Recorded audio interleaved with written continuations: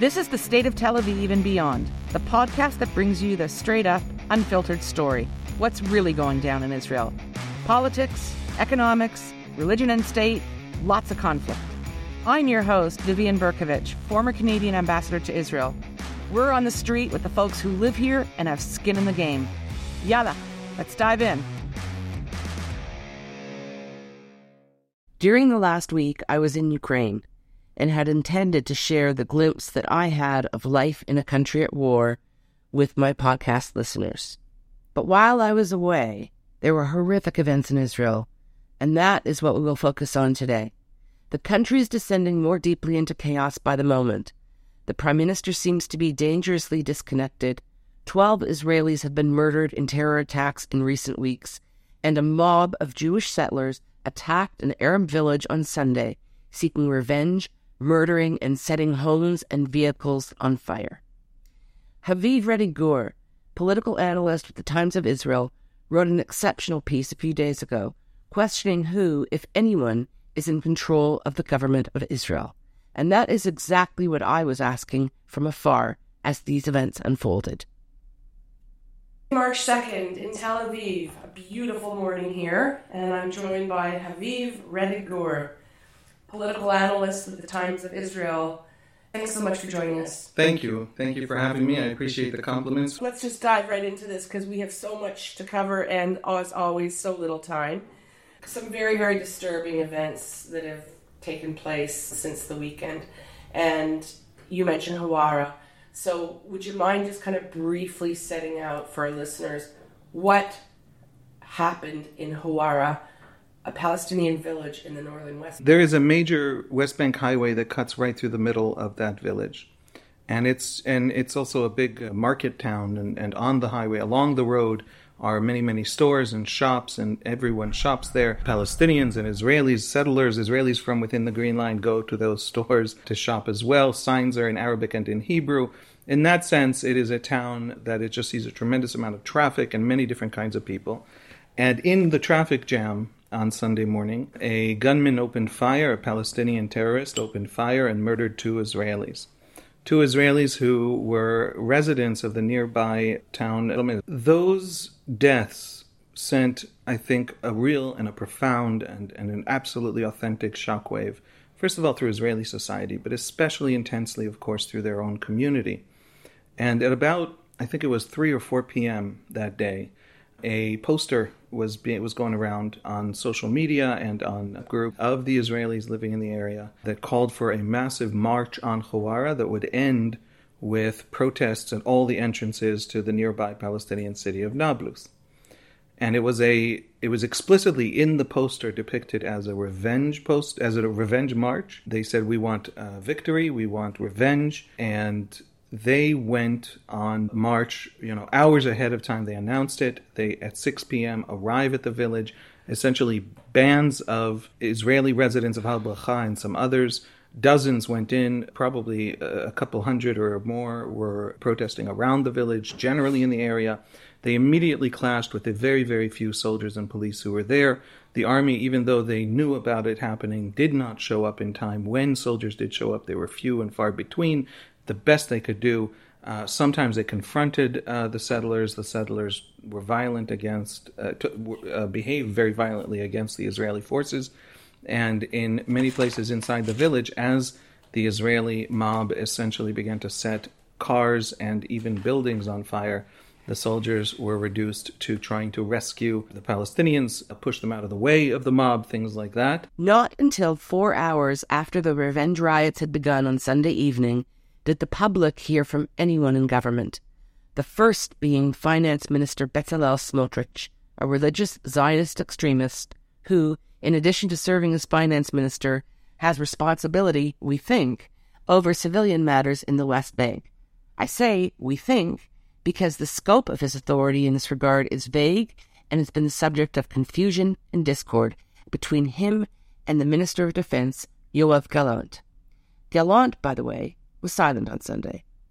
And not until early Monday morning did Prime Minister Netanyahu indicate to the public that he was actively engaged in this latest crisis. But more on that in a few minutes. For months now, there has been deep concern in Israeli security circles over the splitting of the IDF Central Command over all military matters. It has ever been thus centralized and is considered to be imperative in order to manage the complex security challenges with which Israel must contend. But Netanyahu seems to have granted bits and pieces of authority that encroach on IDF turf to appease his right-wing ministers Itamar Ben-Gvir and Bezalel Smotrich. Without them, his coalition is doomed, and they are leveraging their power very adeptly. Meanwhile, scores of former IDF chiefs of staff and retired generals have been sounding alarms for months now that carving up authorities would create chaos for Israel's security institutions and operations, and that seems to be exactly what transpired on Sunday evening. This event happened over the course of about an hour, maybe two. During the violence, the protesters actually, the mob actually took a break from the violence to pray the evening prayer required in Judaism, and then went back to ransacking the town and setting fires. And Netanyahu, at midnight convenes a security briefing with all the heads of the security services to start cracking down and taking care of what's going on. And then huge military forces are deployed and police are deployed and investigations are launched and the whole thing starts to get cleaned up. Shortly after, you wrote a piece and you were speculating based on the facts that you've now shared with us and that you understood, and the complete disappearance of our government officials, really in a moment of crisis. You were speculating who's in control, what's going on here. Right. Netanyahu's brand is, I'm at the steering wheel, I'm driving the bus, it's always me. I'm the guy who runs Likud, I'm going to be controlling everyone. And then we had this which, by the disaster on Sunday, and who's in control? His go-to line repeatedly has been, I have two hands on the wheel. And that itself, to me, is an indictment of himself. Because what he has said to people, he won't defend Ben-Gvir. He won't defend his government from those accusations that maybe it's... The only thing he has left to say is, don't worry, all these terrible things that my government is talking about, don't listen to the talk. Just I'm the only one, and I'm still who I was 10 years ago when you all became my friends. I mean, Bibi really is truly a liberal Democrat. But he wants to keep power, and in order to do that, he's aligned himself with a group of really extremists. They're all extremists. He is personally liberal. There's no one to the left of him. And has decades of compromises with illiberal Israeli political forces, especially the ultra-Orthodox, but not only, who advance things he doesn't believe in. But to hold coalitions together, he has conceded to them vast policy realms, and now he has handed the West Bank, the Palestinian situation, which could ignite at any moment. We know, all the data tells us that a young generation among Palestinians is itching for war, essentially. And this is 87. When he dies, there's very likely, or quite likely, to be a Palestinian power struggle for control of the Palestinian-held areas of the West Bank. And heading into that chaos, Itamar Ben-Gvir and Bezalel Smotrich are in charge of the West Bank by law. They changed the laws to create positions to allow them to have that power, that influence. The defense minister is still very much in charge. Netanyahu wants everyone to believe that Likud's Yoav Gallant, the defense minister, is still the one officially in charge of the West Bank. But Smotrich keeps insisting and keeps getting Netanyahu to say in writing that, in fact, it is Smotrich and Ben-Gvir. And in fact, they signed an agreement to that effect last week. They signed an agreement to that effect last week, reiterating and affirming the agreement they have in the coalition agreement. So the question is Netanyahu actually in control of the West Bank? And the simple answer is, anyone who tells you they know absolutely is lying. Right. Netanyahu has some control. When Smotrich brought the wrath of the Americans on this government by saying Hawara should be burned to the ground, right? And he liked a tweet that said that the night of, 2 hours before his 1:10 p.m. statement. But then the next day or 2 days later at a conference, he's asked by a journalist, "You liked a tweet that said burn the Hawara to the ground?" And he said, "Well, we should burn Hawara to the ground, but the state should do it, not the mob." That was his answer. And then the State Department came out and said, this is terrible. The Hawara murders and subsequent revenge attack occurred in the context of an already tense situation in Israel due to the government's proposed judicial reforms. Bear with me while I provide a very brief background on this issue that is tearing the country apart. Israel has no written constitution or Bill of Rights. What that means is that there is no foundational framework addressing basic principles like freedom of speech, assembly, equality, that are all features of a robust liberal democracy. Israel also has a parliamentary system of government. But, unlike virtually all parliamentary democracies, Israel has only one legislative chamber. Typically, there is an upper chamber, like a Senate, to offer scrutiny, sober reflection, second thoughts, before finalizing a new law. This is part of a system of checks and balances on the exercise of legislative power. To date, the Israeli Supreme Court has fulfilled that check and balance function. But a broad consensus across the political spectrum agrees that the very activist Supreme Court has assumed for itself excessive power and must be more restrained. So, how to do that? How to recalibrate the balance and interactions between the key democratic institutions? Well, the response of this government to this very fundamental issue has been harsh. It proposes what amounts to a judicial revolution with two main changes. Firstly, the government would assume complete political control over judicial appointments.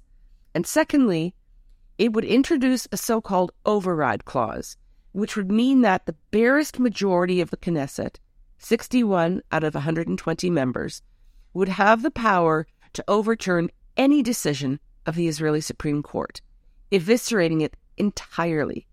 It is difficult to understand what would be its continued role in Israeli democracy or what would be left of it. And this is really where the rubber hits the road.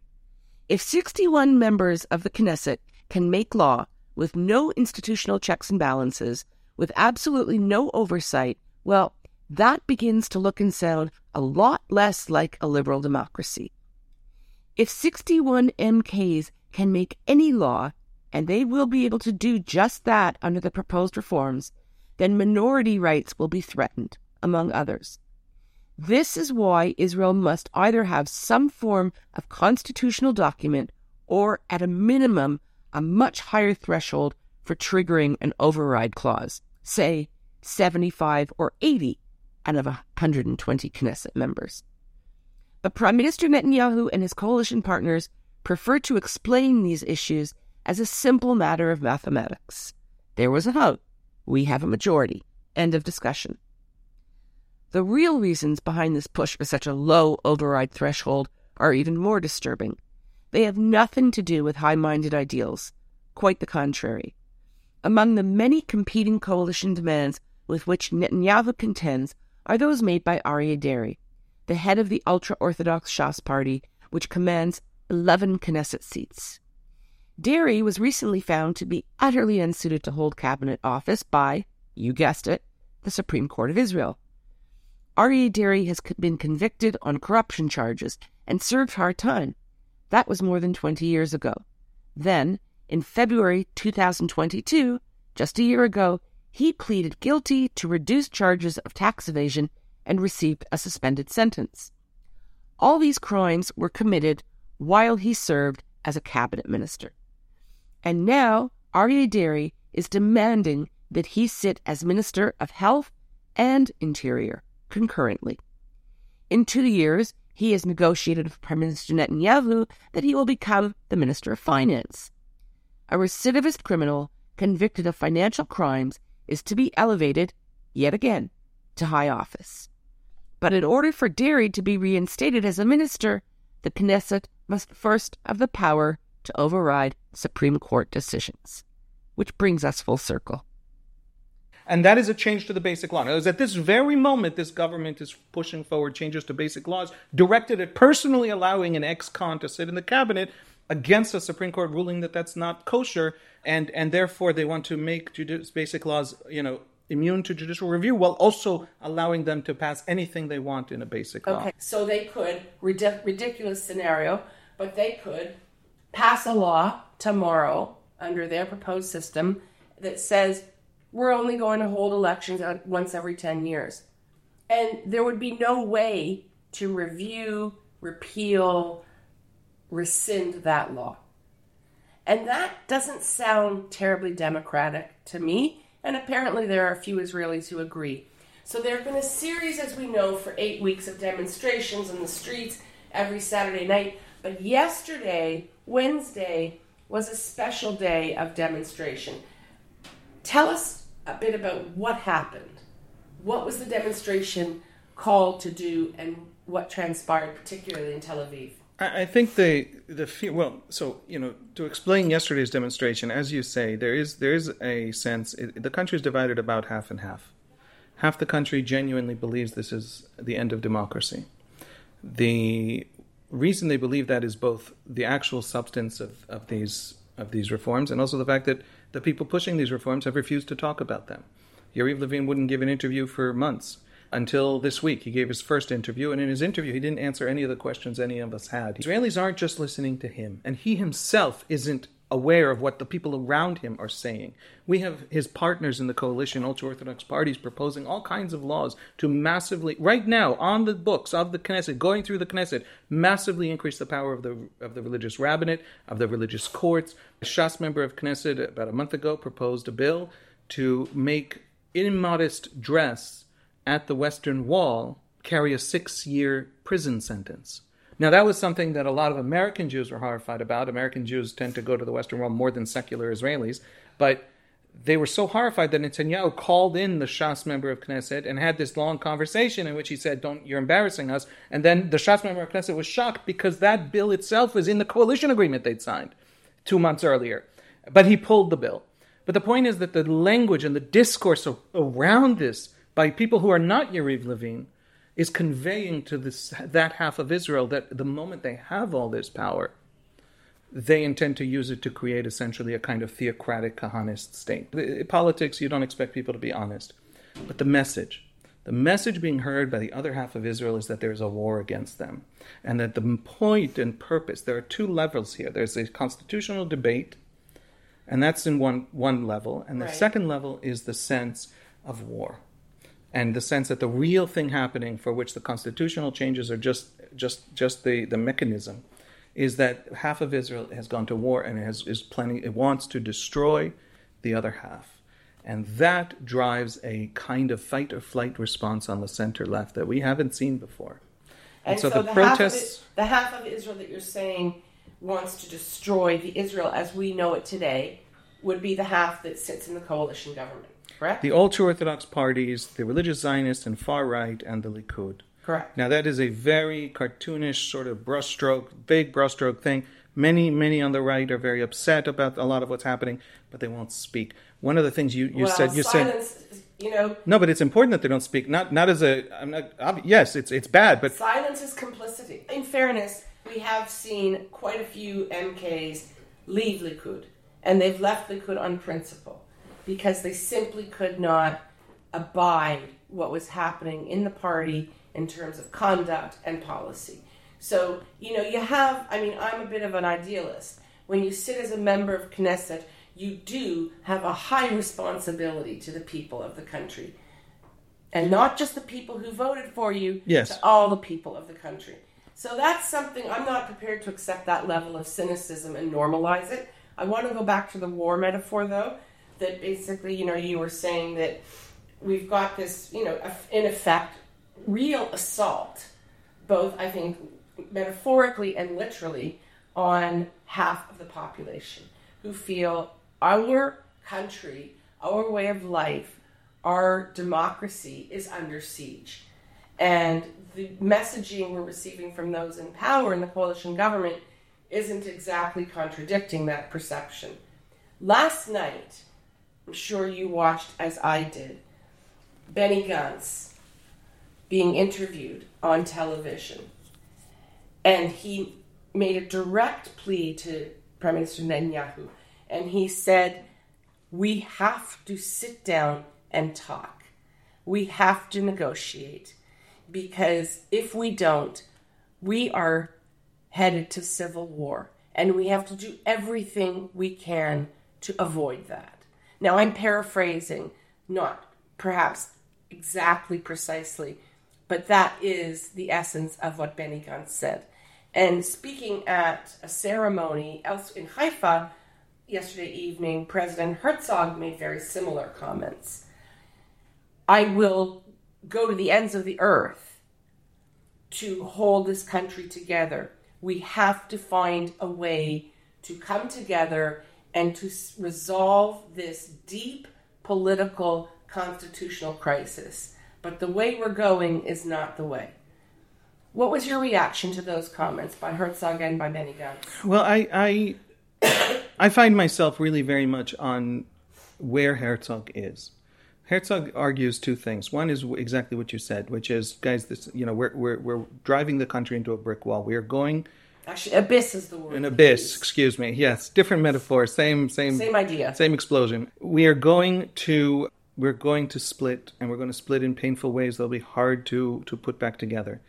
But he has another point, and that point is this country has a funny habit of building itself stronger from absolute total collapse. We will have a country that will start to suffer. It'll start to suffer terribly. The half of Israel that feels there's a war against it is also the half that produces all the tax base, that funds the other half. 50% of Haredi men refuse to participate in the workforce as an ideological choice. And they still can pay rent. And they can pay rent because Tel Aviv funds that rent. There's only so much you can go to war on Tel Aviv before you start to lose the money that you need to pay for all the... Right? So there's an imbalance here that doesn't go away. The day the reform passes, and I happen to believe that a lot of it will pass, the internal... Because Netanyahu is weak. If Haviv is right, then query whether Israel will still be considered a liberal democracy should these judicial reforms pass. When I was traveling back from Ukraine, during my journey, I learned that there was a nationwide day of disruption being organized by government opponents, with plans to block roads and highways. I had no idea what to expect, nor what had already, sadly, transpired. Yesterday in Tel Aviv, I actually landed. I arrived from Odessa. I've been in Ukraine for a week. Landed in the afternoon, and I had heard on the way that there were significant demonstrations all over the country, and nobody knew if and how we were going to be able to get home from the airport. Turns out I got in a taxi at the airport and literally flew up the Ayalon, which is the highway that bisects Tel Aviv on a north-south axis, because the police had just reopened the highway. That moment. Yeah, and it was You timed that flight. That was great. The Ayalon clears out for an American president and no one else. And me. And you. And me. I was home in no time. The taxi driver thought, wow, this is something. But all joking aside, then I went and turned on the news and I start seeing what's going on. And at one of the main intersections in Tel Aviv, the police used stun guns. They used stun grenades, and what else? There were 11 or 12 people who had to be taken to hospital with injuries. I would say like this. First of all, the protests are escalating. And the protesters declared yesterday Yom HaShibush, a disruption day. Correct. The point was to force the country to a standstill. And so they actually had gone down onto the highway and were blocking the largest main highway through the center of the, cosmopolitan economic heart of the country, right? Tel Aviv. And this was causing tremendous harm. I personally oppose blocking streets. I oppose it when the right does it, when the ultra-Orthodox does it, and for wonderful causes. When the Ethiopian activists blocked streets for absolutely correct reasons and causes, I opposed it. People in those traffic jams behind those activists could be dying in ambulances. That is not a reasonable, legitimate way to protest, in my view.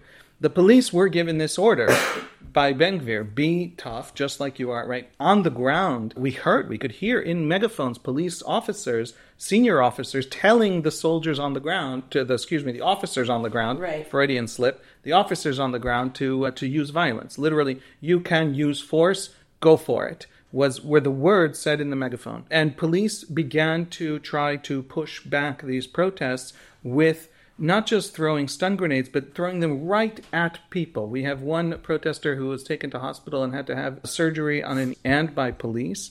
And then, of course, on social media, the country immediately divided half and half over who's right and who's wrong. It's the beginning of that trajectory, is the fear. And that's what led Benny Gantz to give that rather frightened call to not descend into a civil war. But if this escalates, if the day of disruption becomes the standard, if highways being blocked becomes the standard, if police violence to clear them out becomes the standard, this is not going away anytime soon. And in the political system, there is this climbing up on ladders. Everyone is now up a tree and unable to come back down because everyone has to satisfy the base. No one wants to look like on the left. They can't come to a compromise because they've been for 6 weeks oppressed. And they had a big debate about the tyranny of the majority, and the entire system is built to prevent tyranny of the majority.